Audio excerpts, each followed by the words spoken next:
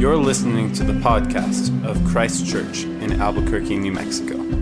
We hope these sermons help you to know God through Christ by deepening your belief in the gospel.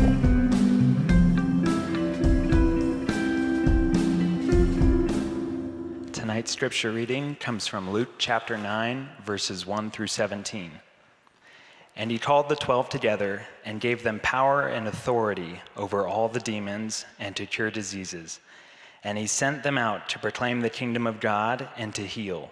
And he said to them, "Take nothing for your journey, no staff, nor bag, nor bread, nor money. And do not have 2 tunics. And whatever house you enter, stay there, and from there depart. And wherever they do not receive you, when you leave that town, shake off the dust from your feet as a testimony against them."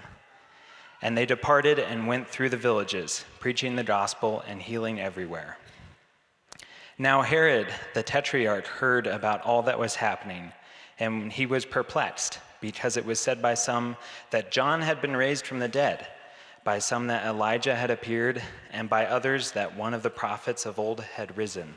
Herod said, "John I beheaded, but who is this about whom I hear such things?" And he sought to see him. On their return, the apostles told him all they had done, and he took them and withdrew apart to a town called Bethsaida. When the crowds learned it, they followed him, and he welcomed them and spoke to them in the kingdom of God, and cured those who needed healing.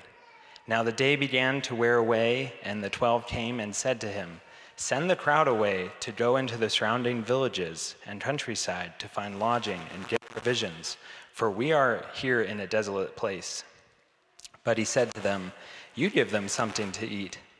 They said, "We have no more than 5 loaves and 2 fish, unless we are to go and buy food for all these people." For there were about 5,000 men. And he said to his disciples, "Have them sit down in groups of about 50 each." And they did so, and had them all sit down. And taking the 5 loaves and the 2 fish, he looked up to heaven and said a blessing over them. Then he broke the loaves and gave them to the disciples to set before the crowd.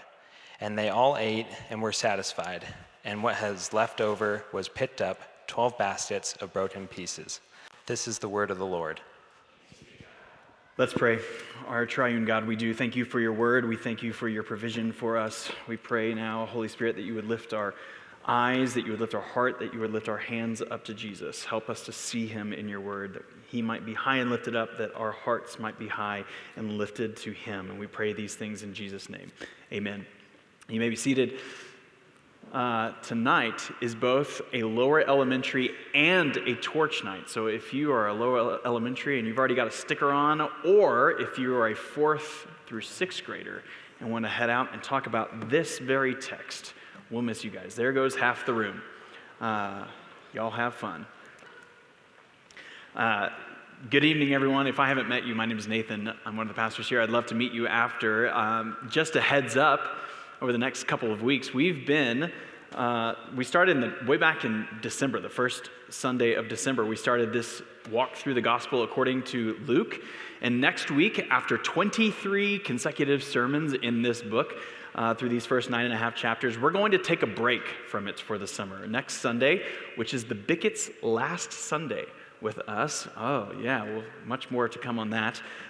Next week, we'll get through verse 27 of chapter 9, which is a pivotal and clarifying moment in Luke. And then we're going to begin for the summer the book of Joshua, which there's just so much to consider in that book about God's holiness, about his dwelling with his people, about the righteousness of his people, so much to think through and consider as it pertains to us as a church. We're going to start that on May 7th. And as we've announced before, we're excited for Jordan to preach 3, maybe 4 consecutive sermons in those first few chapters of Joshua. I remember the first time that I had to preach a second Sunday in a row. And like the Monday morning after Sunday, when you had to open a new blank Word document, and it was like, oh no. And so we're really excited for Jordan in preparation for what is to come of his, Lord willing, planting of a church in the summer of 2024 to get a few consecutive weeks under his belt. My family at the end of May is planning to, for the very first time since we've lived in New Mexico, to drive to see Marcy's family in Florida. which is 3 days driving there and 3 days driving back, 30-something hours. And while things basically east of Dallas get a little more interesting with trees, then, get closer to the Gulf, more varied. But for those of you who have driven across West Texas, you know that it's basically just dirt and trains and windmills. And windmills are incredible. Transition. Here we go. A couple years ago, one of my kids asked me, how do those windmills work? And I said, well, they turn and they generate energy. And then they were like, well, then what do they do? Well, then these windmill farmers or whoever owns these windmills, then they sell the electricity to cities. And then they're like, how do they do that? And I was like, I don't know. They're like, put it in a box and then they sell it for some money or something. Ask Mr. Church or some other scientist. I have no idea how that actually works. But though I don't understand, I do know that the wind blows, which then turns this giant turbine, which then creates energy that eventually finds its way to my house and an outlet and to my phone charger. I don't know how, it just happens. It's magic. But it is a mediated power. And that's exactly what Jesus is doing here in John 9. He has been showing his power and his authority over the past 8 chapters or so. And in the past 2 chapters, he has been describing and showing the kind of salvation that he is bringing, the salvation of power, the saving power that he brings, which is the salvation of cleansing, a salvation of forgiveness, of inclusion, and of peace. But now, here in chapter 9, there's a bit of a shift. Jesus is now preparing his disciples for life and for ministry when he will no longer be physically present with them. And so in chapter 9, verses 1 through 17, what you just heard Theo read, we're going to see the power of Jesus. And if I can say this not quite right, we'll see the power of Jesus bottled up, put into a box or something and moved along. It's the power, the energy is moving from the plains of Amarillo to the outlet in my house in Albuquerque. It is a mediated power, a delegated power given to his apostles now for the good of others. And so we're going to see the power of Jesus today in 3 movements. We're going to see and consider the power of Jesus delegated, the power of Jesus considered, and the power of Jesus received. So delegated, considered, and received. All right, first of all, the power of Jesus delegated. Remember, we have seen Jesus over the past several weeks. We have seen him calm the wind and the waves. He has just brought a cleansing salvation over demons, over disease, and over death. And what does Jesus then do next? Verse 1 of chapter 9, Luke 9, and he called the 12 together, and he gave them power and authority over all demons and to cure diseases. And he sent them out to proclaim the kingdom of God and to heal. Now, for a long time, people have been coming to Jesus. We've seen the crowds, we've seen the mobs, we've seen the sick and the poor inwardly moving toward him. But now, something different happens. People aren't coming inwardly toward him. He is now sending the 12 out. Like so much of the Old Testament, which was a come and see of the glory of God that moves out to the nations, but it really is an invitation in. There is now a transition beginning to happen of now a go and tell of the kingdom of Christ. He is delegating his power and his authority. His power and authority. The same power and authority we've seen over the past several weeks. The power and authority of Jesus that drives people from initial fear, some of them anyway, initial fear into a reverent respect, asking the question of, who is this? Who is this man? And now all of a sudden, the 12 are to go out and do the exact same things that Jesus has been doing. They are like deputized to go out and to cast out demons, to cure disease. They preach, they proclaim, they heal. And if you were with us back in September of 2020, when we started the book of Acts together, in that very first sermon, and throughout really the entire book, we considered that while our English Bibles title that book in our Bible, The Acts of the Apostles, a better name for that book might be The Acts of Jesus by his Spirit through his church. The Acts of the Apostles is really just Jesus continuing his work through his people. And so it comes as no surprise that some of the same stories that we find in Luke actually then find rhymes in the book of Acts. Luke wrote both books. It's really just one book. It's Luke Acts. And so there's like rhyming stories that happen. The story we saw last week in Luke 8 of Jesus gently bringing a little girl back to life in her house is so similar to Acts 9, where Peter gently brings a little girl back to life in her house. A centurion who is well spoken of by the Jews sends servants to Jesus to ask him to come to his house in Luke 7. And likewise, in Acts 10, a centurion well spoken of by the Jewish people sends men to Peter, asking him to come to his house. Jesus brings peace to his shipmates on a stormy sea in Luke 8, and Paul does the exact same thing in Acts 27, of Jesus being falsely accused in increasingly influential courts and sham trials by the end of Luke, and the same thing happens to Paul, being falsely accused in increasingly influential courts and sham trials by the end of Acts. But in all these things, both the power of Jesus and the suffering of Jesus will continue on in the lives of his people. His body, the body of Christ, experiences the same thing as Christ, but more on that next week. But here, in the power of Jesus, he is preparing them for all that they will, in just about a year's time, begin to experience for themselves. They are to begin practicing at what he told them would be true in Luke 5, verse 10, that he would make them fishers of men, that he would make them the Jeremiah 16 fishers who are to go out and to regather and lead the people out of exile into a new exodus into the settled land of God, the settled presence of God. But the instructions that he gives to the 12 are a little confusing, right? Like, it's a weird thing that he tells them in verse 3. He says, and he said to them, take nothing for your journey. No staff, nor bag, nor bread, nor money. Do not have 2 tunics. Now, these instructions that he gives them are working at 2 levels here. The first is just very practical. They are to travel lightly. They are to depend on the generosity of others. But they are not to depend on the generosity of others as beggars. In fact, the word that Jesus uses for bag, when he says, nor bag, don't take the kind of bag. The word that he's using is usually a kind of money bag that like traveling teachers would carry with them in an expectation for charging people for teaching wisdom. Like you would move into a town, teach some wisdom, some wise philosophy, expect to make a bunch of money out of that week or 2 or 3, and then move on to keep making money. This mission that he's sending them out on is not to be for their own benefit, a money-making mission, but it is to be for the good of others. But the second level is theological, and I think the theological level of this is what actually informs so much of the rest of our text for tonight.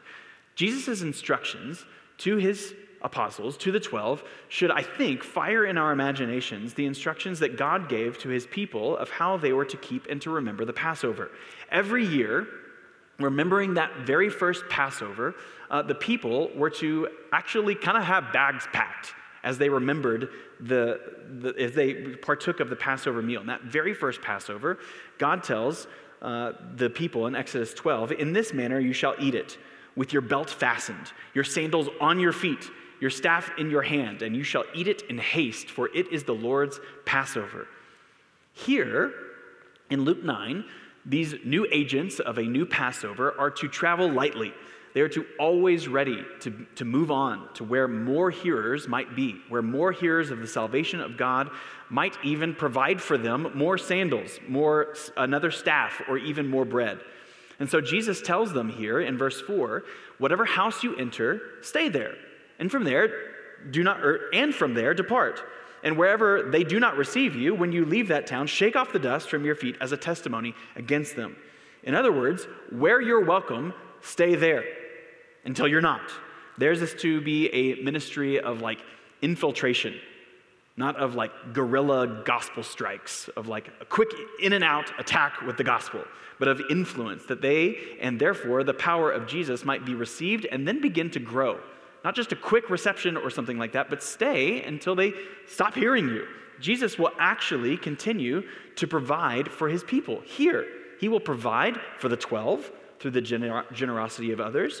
But, as we briefly thought about, when Jesus healed the centurion's servant without even being present, when he could just heal with a word, Jesus here is preparing his disciples and showing them that he can continue to heal, that he can continue to work and move through them when he is not physically present.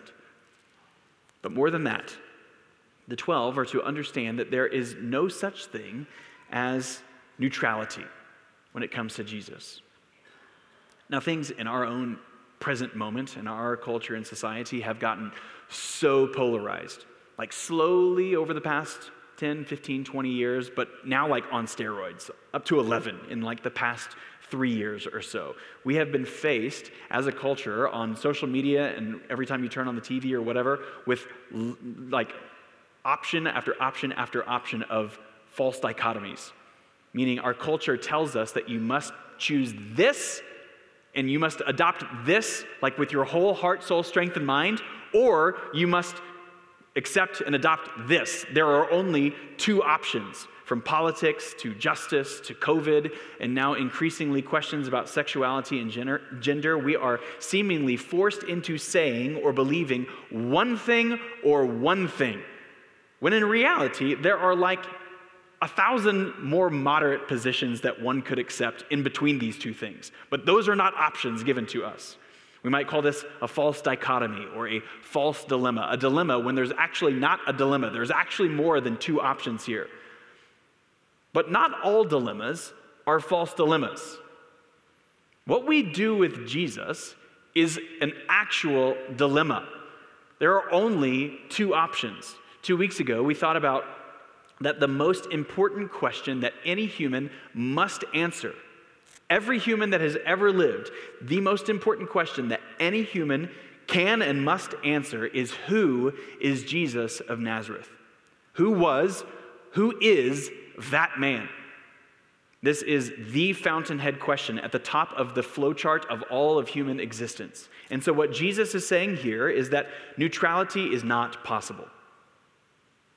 Because Jesus is the creator and the king of every human, in these villages here in this day and age, and in this room tonight, you can either align yourself under his power and authority, living rightly in his kingdom, or not. Two options. Neutrality is rejection. And so here, or at least Jesus tells his apostles here, to reject the place that rejects you, because to reject you is to reject me. This town, this village, this house, whomever, if they reject you, they are rejecting me. Neutrality is rejection. And so a natural question for us to ask of ourselves with this text, and the similar text in chapter 10, where Jesus gives similar but even leveled up instructions to not just the 12, but to 72 disciples, is does this, or how much of this, applies to us today? Like, should we sell all that we have and follow all of these instructions? Should we just leave here tonight with no extra clothes and no extra food, and then move about sharing the kingdom of Christ? And if someone rejects this invitation, this announcement of the kingdom, take off our shoes and like throw dust, because they have either clearly rejected or in their neutrality rejected Jesus. This was a question that we asked lots of times throughout Acts. The question of what is descriptive in Acts and what is prescriptive in Acts. What parts of the Acts of the Apostles, or what parts of the Acts of Jesus by his Spirit through his church in Luke Acts simply are describing what happened, and which parts prescribe for us what should still happen. Some of those questions that we thought through in Acts were really, really difficult. Healings, movings of the Spirit, all of these things, these were difficult questions that we wrestled through, many of those scenarios, for like a year and a half through. But this one actually isn't difficult. At the end of Luke, almost near the end in Luke 22, Jesus tells his disciples this. He says, and Luke tells us, he said to them, "When I sent you out with no money bag or knapsack or sandals," in Luke 9, "did you lack anything?" They said, "Nothing." And he said to them, "But now let the one who has a money bag take it, and likewise a knapsack."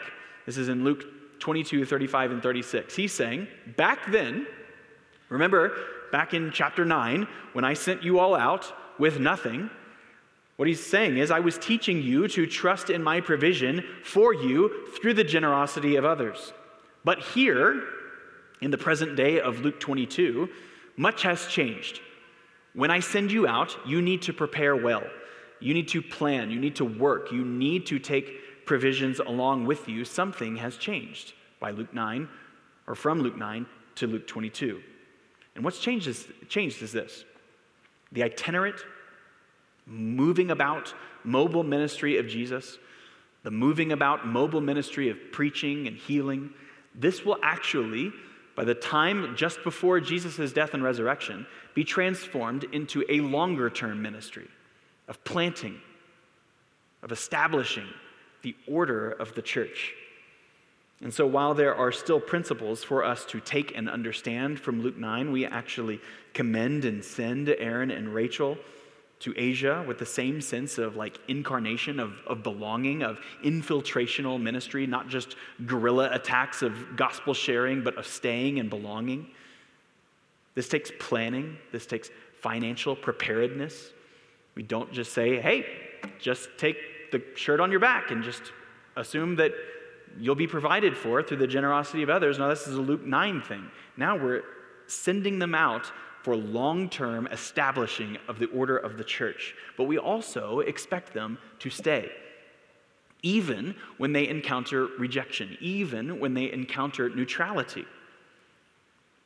When the Baptist missionary Adoniram Judson moved from Massachusetts to Burma in the early 1800s, he could have moved on when he saw no conversion for the first 5 years of his life. He could have moved on from village to village, shaking the dust off of his feet, just assuming that there must be someone else in the next village on who would receive the word of Christ. But instead, he stayed. He stayed where he first landed. He stayed, he learned the language, he translated the scriptures into the local language. And in his 6th year of living in Burma, can you imagine living in a place for 6 years with no fruit? In his 6th year, he saw his first neighbor come to Christ. 12 years later, he saw 18 people come to faith. And now, 200 years later, the Karen people of Myanmar or Burma, they carry on a deep and rich Baptist legacy of enduring faith, of established churches that carry on as a result of Judson's perseverance. 6 years. Something has changed in that moment in the 1800s, then from here in Luke 9, and certainly by Luke 22. But in this moment in time, in Luke 9, Jesus is sending the 12 out to do the soil work, to go out with like hose and just start the tilling work, to prepare the ground for the gospel of a crucified and a resurrected Christ, which will come in the following years. He is preparing and shaping his church long after his ascension. So, right now, he is sending out his power to begin through his apostles, delegated, deputized apostles, to start doing the work. But now, second, after the power of Jesus is delegated and sent out, let's take a brief intermission here for the power of Jesus considered. The next section is a very brief palate cleanser. This is a bit of ginger before the next sushi roll. Luke is giving a foil, a character who is like an anti-Jesus. We might even say an anti-Christ, an anti-disciple, an anti-receiver of Jesus' word.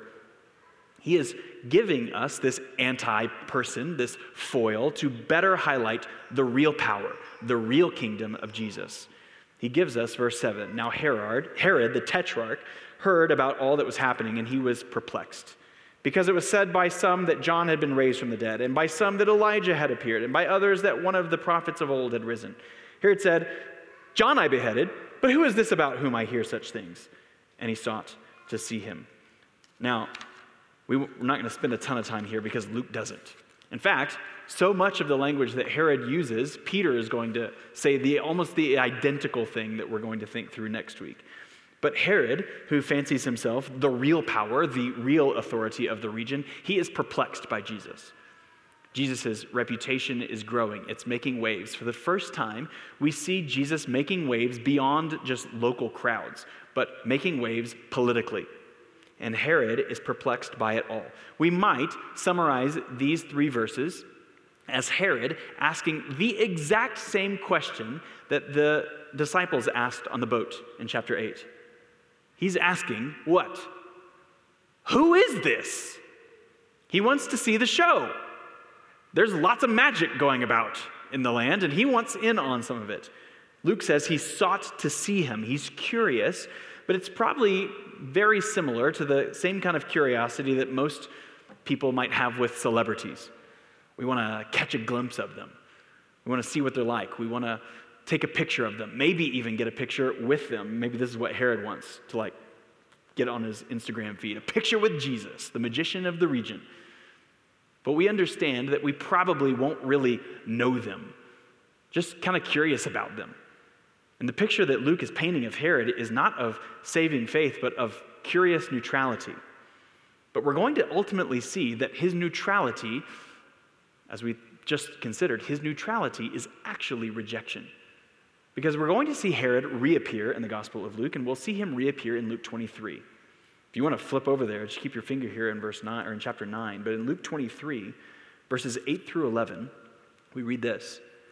When Herod saw Jesus, he was very glad, for he had long desired to see him, remember? Because he had heard about him, and he was hoping to see some sign done by him. So he questioned him at some length, but he made no answer.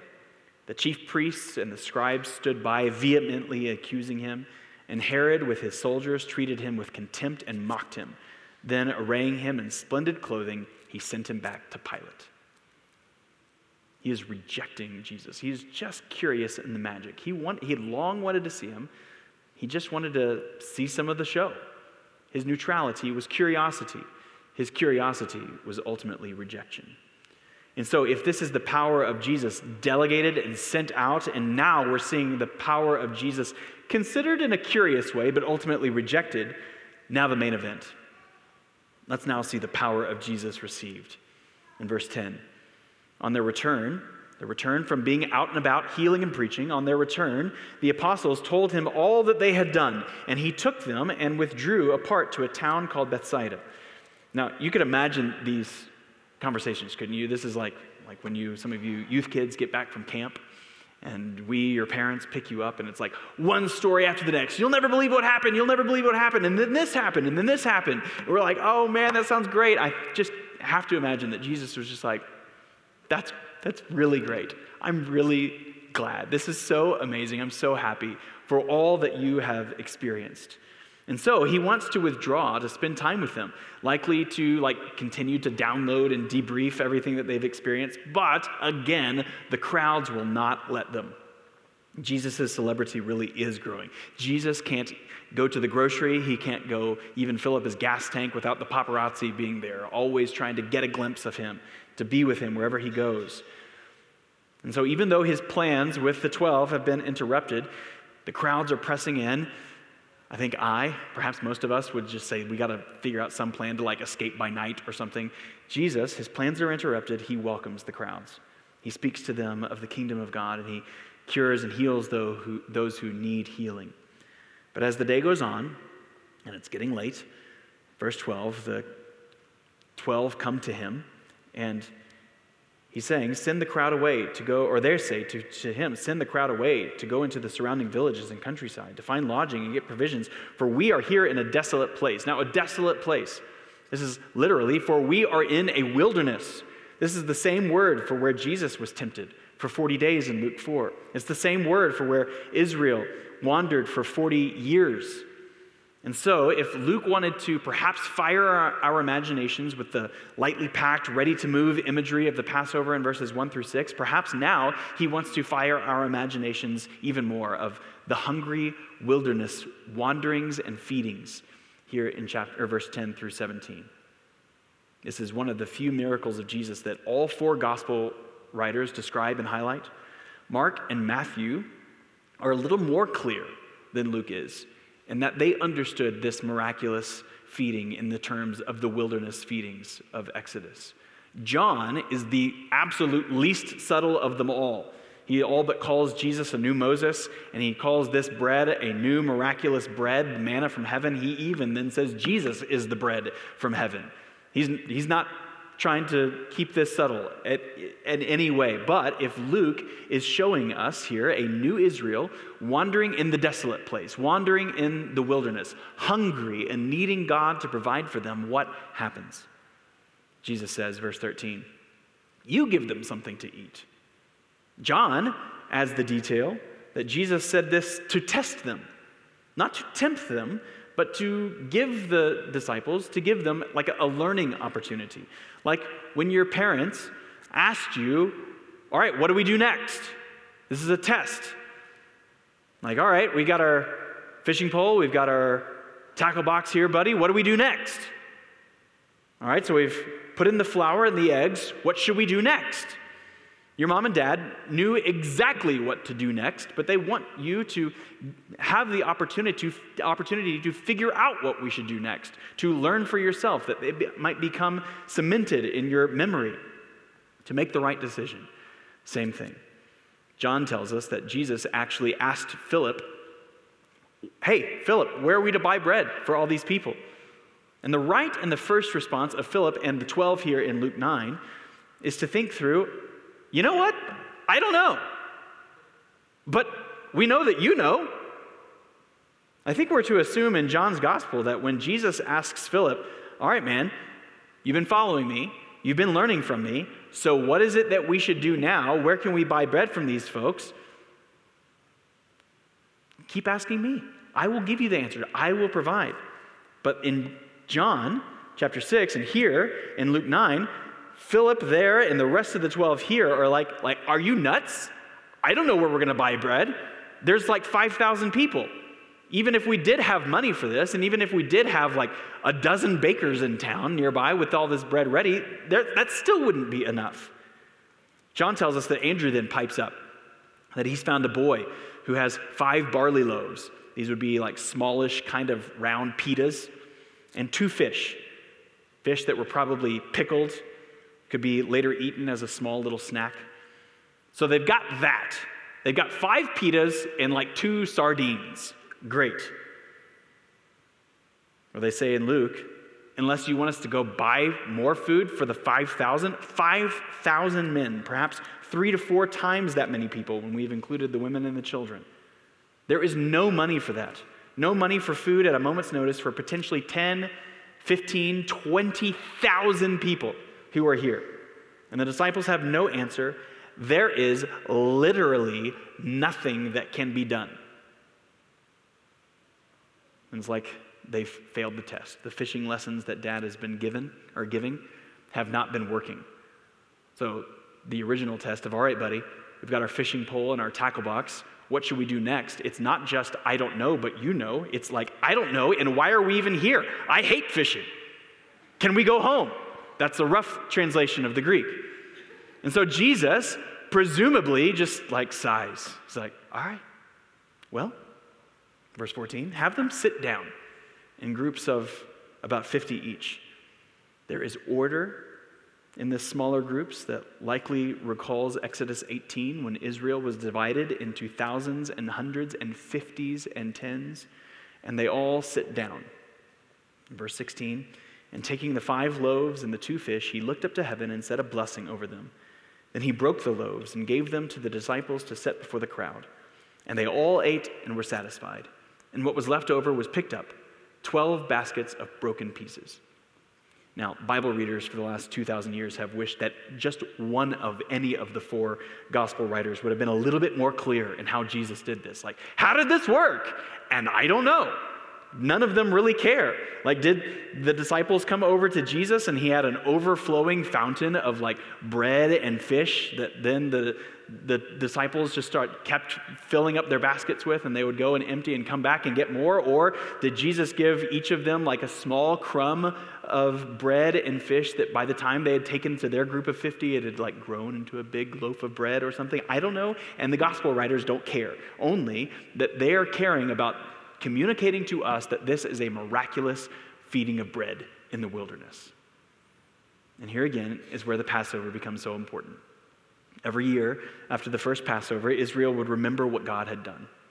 How through Moses, God had delivered them out of Egypt. How through Moses, God had taken them through the waters of the Red Sea. How through Moses, God had led them through the wilderness. How through Moses, God had provided for their physical needs with bread from heaven. And here, Jesus is doing the same things. In fact, he's doing the same things at multiple levels. He's likely symbolically showing an absolute new Exodus movement here, with 12 baskets perhaps representing a new Israel, who likewise is being fed by God with miraculous bread in the wilderness. Jesus is a better Moses, leading through a truer and better Exodus, not from the slavery of Egypt, but from the slavery of sin and self. There's also a continuation of the first 6 verses of chapter 9. Remember in the first 6 verses of chapter 9 where Jesus delegated his power out to the apostles, he delegates here again to the 12 to feed the people. Have you ever noticed that? That Jesus doesn't do the work himself, he actually delegates the 12 to do the work. They distribute. There are 12 baskets. Each of them has played a very important part in Jesus' ministry in this chapter. At the beginning of the chapter, their ministry was that of proclamation and of healing. But here, Jesus is likely preparing them for a future ministry that also includes shepherding, hearing, being up close and personal, understanding and considering the needs, being attentive to the needs of the people.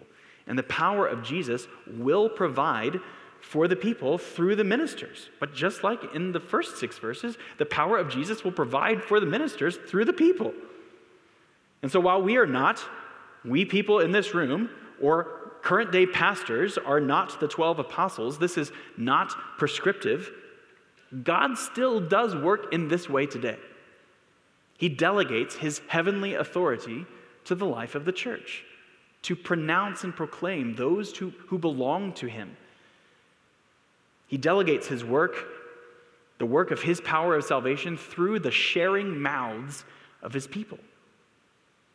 Paul considers in Romans 10, how will those in our lives believe if those who are in our lives do not hear? And how will those in our lives hear if we do not tell them? The mediated and delegated power of God lies in you, lies in us today. So a question for us becomes, will we share this gift? Will we share the saving power of Jesus, and with whom? While some, like the Bicketts, will be sent very far away from us to those who might otherwise never hear the good news and the clear truth of Jesus, most of us will stay right here. And yet there are many in our lives right here who are near to us, but who are far from Jesus. And so the question becomes, as we think about the mediating sent power of Jesus through his people, is who is near to you? Who is near to you, but who is far from Jesus, that we can be moving even closer toward, that we might introduce to the power and the salvation of Jesus, that they then might receive. But Jesus and Luke are doing even more here than that. John fills even more of the teaching gaps of Jesus as he is providing this food miraculously. He's also teaching. But here, Jesus lifts the crowd's eyes, their attention, from their guts, their appetites, to God. He lifts their eyes, their attention to the Lord who provides. This is especially clear in John 6, but we're going to see here also that the reason that we hunger or thirst in the first place is merely evidence that we hunger and thirst for something that is actually more substantial. Like, when have you ever had a meal that fully satisfies? Even a miraculously provided meal, when has that thing satisfied you? Meaning that you never need to eat again. Never. Even the biggest or the best meal of your life, you were hungry again within a couple of hours. And we could just explain this away from a material or a purely material perspective, like a perspective of matter, that just says calories. Calories is what we need.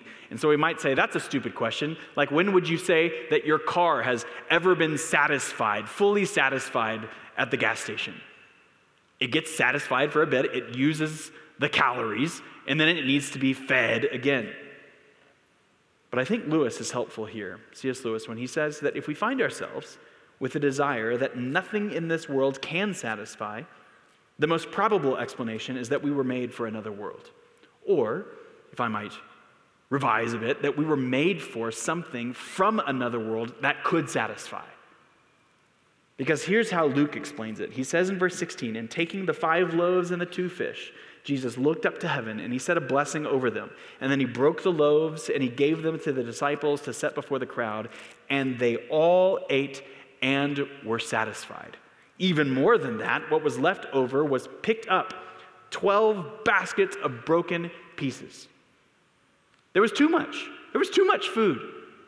They ate until they were full, and there was still enough. They were satisfied, and there were leftovers. There was grace upon grace upon grace upon grace, a fountain of provision that could never be exhausted. Because there is a coming moment in the life and ministry of Jesus that will echo, that will rhyme to this moment.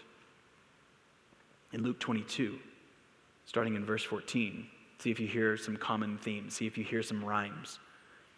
"And when the hour had come, he reclined at table, and the apostles with him, and he said to them, 'I have earnestly desired to eat this Passover with you before I suffer, for I tell you, I will not eat it until it is fulfilled in the kingdom of God.' And he took the cup, and when he had given thanks, he said, 'Take this, and divide it among yourselves, for I tell you that from now on I will not drink of the fruit of the vine until the kingdom of God comes.' And he took bread, and when he had given thanks, he broke it, and he gave it to them, saying, 'This is my body, which is given for you. Do this in remembrance of me.'" In both places, in Luke 9 and in Luke 22, he takes, he blesses, he breaks, and he distributes the bread. He gives himself that we might be satisfied in him. He gives us this meal. Remember, he's moving towards the established structure of the church, and so he gives us this meal to remember his body and blood, that we might, with very, very meager drinks and bites, we might receive him as a foretaste. This meal is not intended to fully satisfy. It can't, it's tiny, but it prepares. It is a weekly appetizer of the true food, of the true bread from heaven. It is a reminder, an appetizer that we might keep eating, that we might keep tasting, that we might keep seeing that the Lord is good, that we might not leave here from this room every Sunday evening to then go out and spoil our appetites on everything else that the world has to offer. And so this is the question that was posed to the disciples, and it is the question that is posed to you, is that have you tasted and seen that the Lord is good? Have you received the power of God in Christ for you? James Montgomery Boyce, a longtime pastor in Philadelphia, once asked, he said, "Is he as real to you spiritually as something that you can taste and handle? Is he as much a part of you as that which you eat? Do not think me blasphemous when I say that he, Jesus, must be as real and as useful to you as a hamburger and French fries. I say this because although he is obviously far more real and far more useful than these, the unfortunate thing is that for many people he is much less." Boyce makes what initially sounds like a blasphemous and preposterous claim. That to many of us, a hamburger and French fries is more useful, is more real, is more satisfying than Jesus Christ. But if we were really honest with ourselves, I'm sure there would be many in this room that this wouldn't be all that preposterous. We don't really understand our sin. We don't consider it before an infinitely holy and just God. We don't understand ourselves fundamentally at odds with him. Therefore, the gospel is not great news, not just good news, but great news that has saved us from death to life, but instead just becomes some advice on how to become a bit more wise and mature, how to get perhaps to a place of more stable mental health, to have and make more friends and to have deeper community. The gospel becomes a place for us to consider how we might raise good or better children. These are all good things. But when they are ultimate things, the gospel of Jesus' bloody death on our behalf won't actually be that real, won't actually be that useful, certainly won't be that satisfying. Jesus offers life through the deep digestion of his words, through the deep digestion of his work, that apart from him there is no life, there is only death. And so the question comes for us as we sit here in ordered little groups of 50 or 100 or whatever we might find ourselves in is, will you feast not just on the gifts that he gives, but will you feast on him? This is a question not just for others in this room. This is a question for you. Because his grace is not just grace that is intended or directed toward others, but it is directed and intended for you. That none of us in this room, the grace of Jesus is not intended just for those, because none of us are just for those who have their lives cleaned up,